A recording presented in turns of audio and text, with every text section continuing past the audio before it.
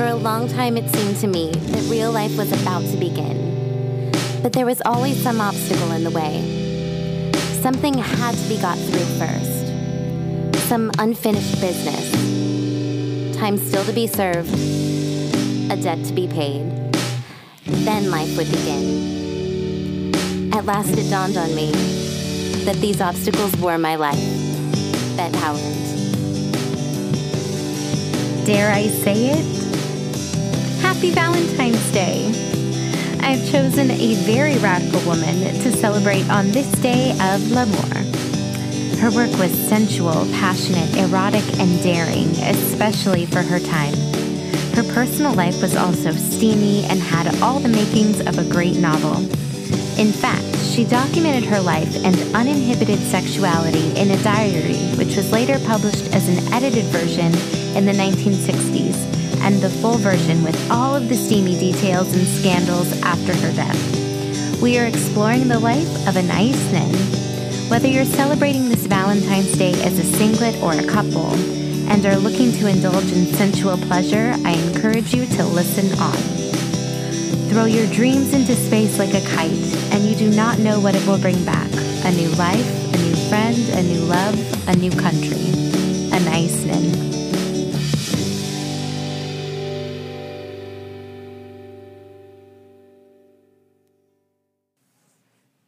Before we dive into the subject matter of this episode, I want to tell you the story of how I became a mermaid. Okay, I'm not completely serious. I fully accept that I have 2 legs and am completely mortal. And I'm not really sure about the millennial trend of loving mermaids, and at the end of the day, can't really be bothered with finding out how mermaids and unicorns made a comeback. Let's pause for a moment and let that sentence sink in. Mermaids and unicorns, a comeback? Insert massive eye roll and let's move forward. For those of you that don't know, I've been teaching the Pilates method of movement for years and years. See episode 2. One evening, I was on Pinterest, scrolling through the feed, looking for pics to put on a vision board when I saw it.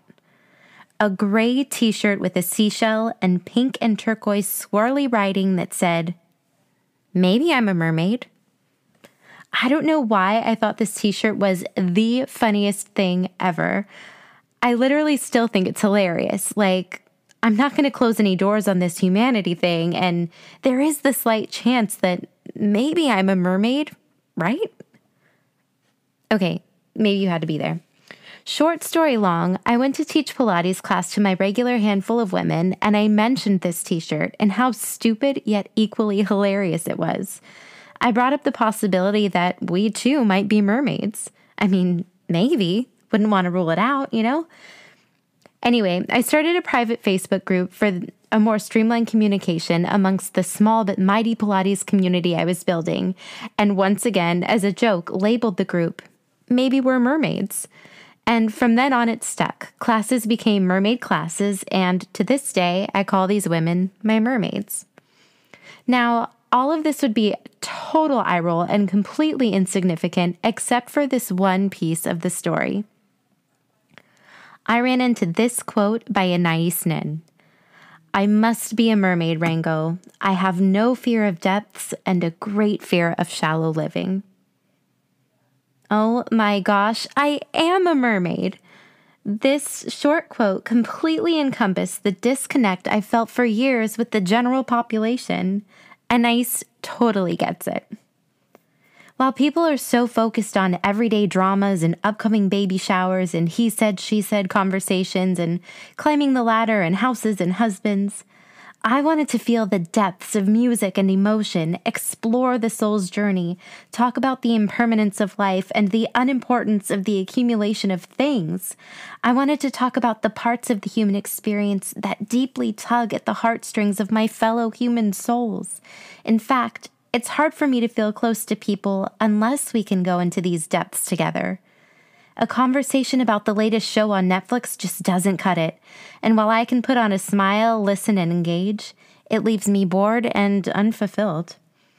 Anyway, I didn't know much about Anais Nin, and upon further research, I feel like I totally get her. Actually, I get like 90% of her. While I really want to be open-minded and appreciate the radical life true to herself that she lived, there are some elements to her story that are very hard to get past, some of which we'll chat about today. Because Anais documented most of her life and then had it published, there is so much to share. So I'm going to focus on a few elements of her life that seem to play pivotal roles and also just fascinating in general. So we begin. Born February 21st, 1903, in France, to Cuban composer Joaquin Nin and Rosa Coumel. At the age of 10, her father abandoned her mother, and 2 brothers to run off with one of his young and beautiful piano students. This would have a massive impact on Anaïs's life. I mean, of course, right? This would impact any small child's life, but the ways in which this story plays out is, number one, unimaginable, and also what made Anais one of a kind. At the age of 11, so right after her father left, her mother, brothers, and herself migrated to New York. Imagine, at 11 years old, prepubescent Nin starting from scratch in a new country with a new language, a new school, a new family dynamic. It was on the ship to New York in 1914 that Nin started to write. She wrote letters to her father asking him to come back to the family, trying to persuade him with the allure of America and New York in order to get him back. Nin dropped out of school at the age of 16 in order to work as an artist's model. In 1923, Anais married Ian Hugo, a banker and artist. They were married in Havana and moved to Paris the next year to an apartment she would call the Laboratory of the Soul. Her marriage to Hugo looked very traditional, their sex life unextraordinary. At some point, to break up the monotony of being a banker's wife, she started taking tango and/or flamenco lessons and did more than dancing. She writes about a room, basement, or a closet filled with costumes where she would have passionate encounters with the male dancers. This would be one of the many infidelities to come in the life and times of Anais Nin. Her insatiable desire for sexual pleasures were awakened when stepping outside of the relationship between her and Hugo, and would continue to be the way she experienced the depths of life. The next major player, or players, if you will, was American writer Henry Miller and his wife June. Nin was awestruck by June's beauty and pursued relations with her as well as with Henry Miller. This was not a menage a trois kind of situation, though I wouldn't put it past Nin. Her separate relationships with each of the couple drove them to split. Nin felt a deeper connection to Henry, not just because she was deeply drawn to him physically, but also the fact that he was a writer, as was she. Remember, she had been using writing as a way to make sense of life since first leaving France at the age of 11. Here are a few quotes by Anais Nin about the role of a writer. The role of a writer is not to say what we can all say, but what we are unable to say. You don't write for yourself or for others. You write out of a deep inner necessity. If you are a writer, you have to write, just as you have to breathe. Or if you're a singer, you have to sing. I believe one writes because one has to create a world in which one can live. I could not live in any of the worlds offered to me. The world of my parents, the world of the war, the world of politics.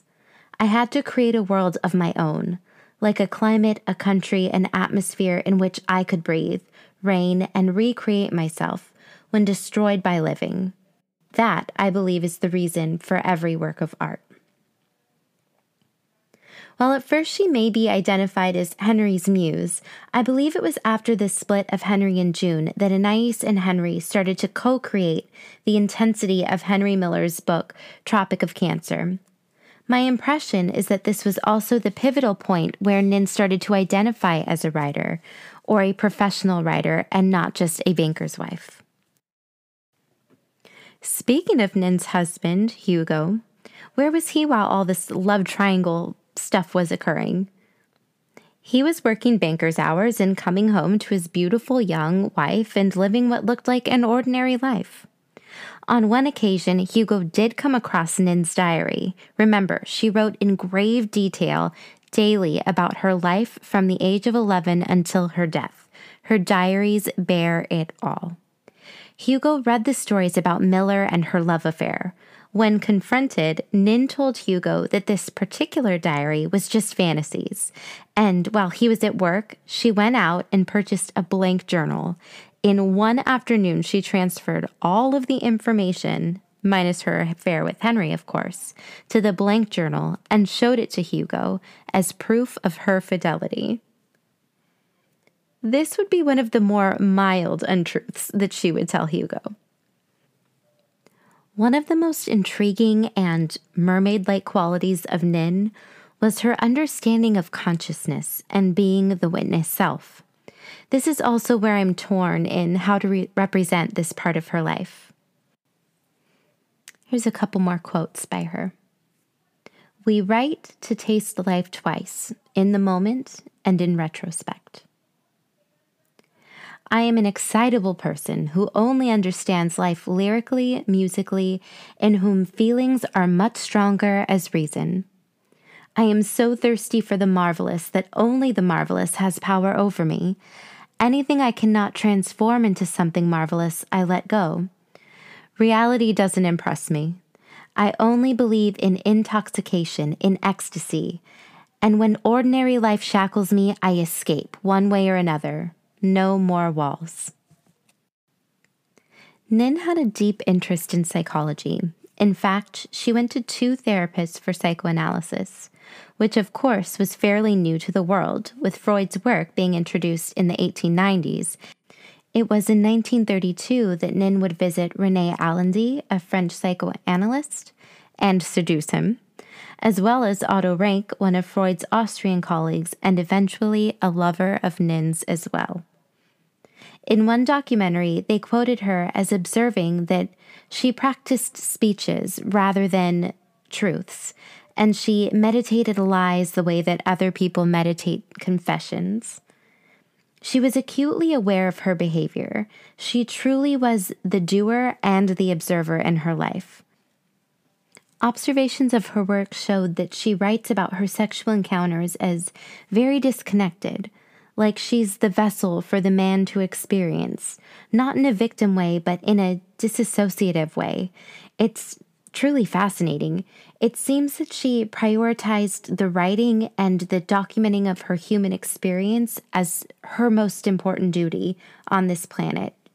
She was just the character in her novel of life.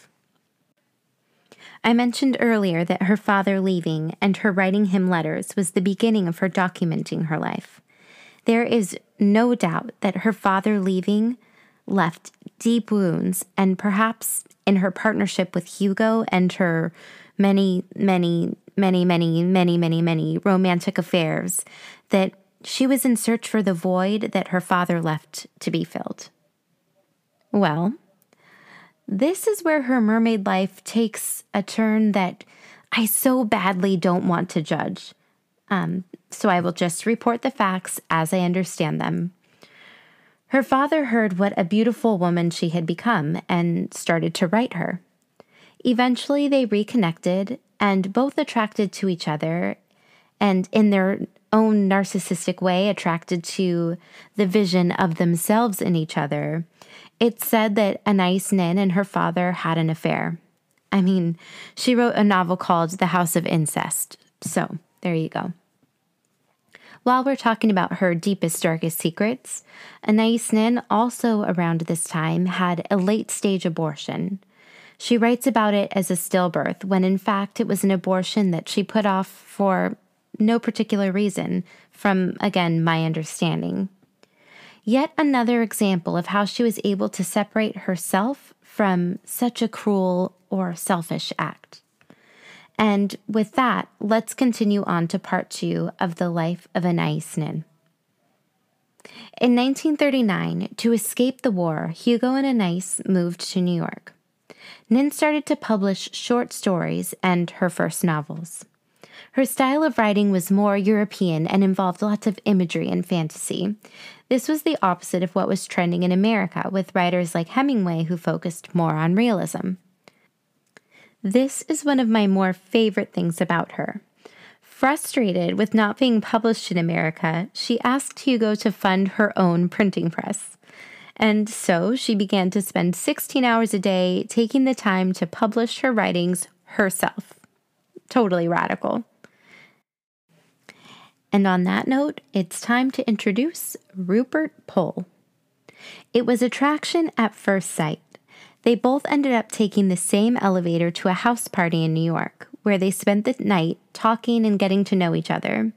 This would be the meet-cute of any great rom-com. Oh yeah, except for the fact that she's still married and living a seemingly normal life with Hugo. Despite that fact, Rupert Pohl, her new love, invites her to take a cross-country road trip. He's relocating to LA to become a forester, and he wants her to come with.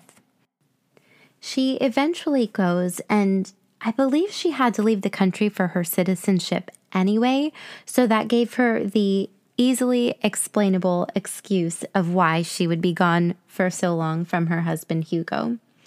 She ends up staying in Mexico for a bit and then reconnects with Rupert in Los Angeles. From her friends' accounts, especially the friends that knew her both with Hugo and Rupert, it seemed like she had a very transactional relationship with Hugo, her first husband. It's the kind of relationship you would expect from two people who married young and didn't have a strong physical connection. There was love, but not passion. With Rupert, it seemed like he really brought her heart to life. He made her feel light and free, all of those feelings she sought out with sex with her many partners. She talks about being in love with both of them and not being able to make a choice. She continues bicoastal relationships for years, lying to each man about her whereabouts for months at a time. She even got her friends in on it. She labeled a small box with index cards in it. The box was labeled lies, and this is how she kept her story straight and her inner circle supporting this charade. In fact, she said it was like she was swinging from a trapeze with her bicoastal relationships, her second diary being called Trapeze. While this is completely bizarre behavior, number one, I found it strange that she never felt remorse about how devastating this must have been to both men. Rupert was featured in one of the documentaries I watched, link will be in the show notes, and he mentions that he pretended to believe the lies she was telling, which in some ways was comforting. The wool wasn't pulled completely over their eyes, and they made the conscious choice not to remove it. Rupert did, however, believe that she divorced Hugo in 1945. Just in case you're tangled in the web of Anaïs's lies, she did not divorce Hugo and was in fact married to both Hugo and Rupert for the rest of her life as long as they both and the other both should live. I think it's time for another Nin quote. You live like this, sheltered, in a delicate world, and you believe you are living. Then you read a book, or you take a trip, and you discover that you are not living, that you are hibernating. The symptoms of hibernating are easily detectable. First, restlessness. The second symptom, when hibernating becomes dangerous and might degenerate into death, absence of pleasure. That is all. It appears like an innocuous illness. Monotony, boredom, death. Millions live like this, or die like this, without knowing it. They work in offices, they drive a car, they picnic with their families, they raise children. And then some shock treatment takes place, a person, a book, a song, and it awakens them and saves them from death. Some never awaken. Towards the end of Anaïs's life, she got what she wanted. She became a famous and well-known writer. In fact, she had her own subset of groupies called the Ninnies. This was in the 1960s, and in the first surge of feminism. Her edited, published diaries of her free sexuality and wild encounters inspired women in this movement to practice the same. However, she became a controversial figure in the feminist world because, as one feminist called out during a public speaking event, "You're not a real feminist, you always needed a man." Anais threw up her arms and walked off the stage. She did not want to be associated with the feminist movement. She was simply living her life.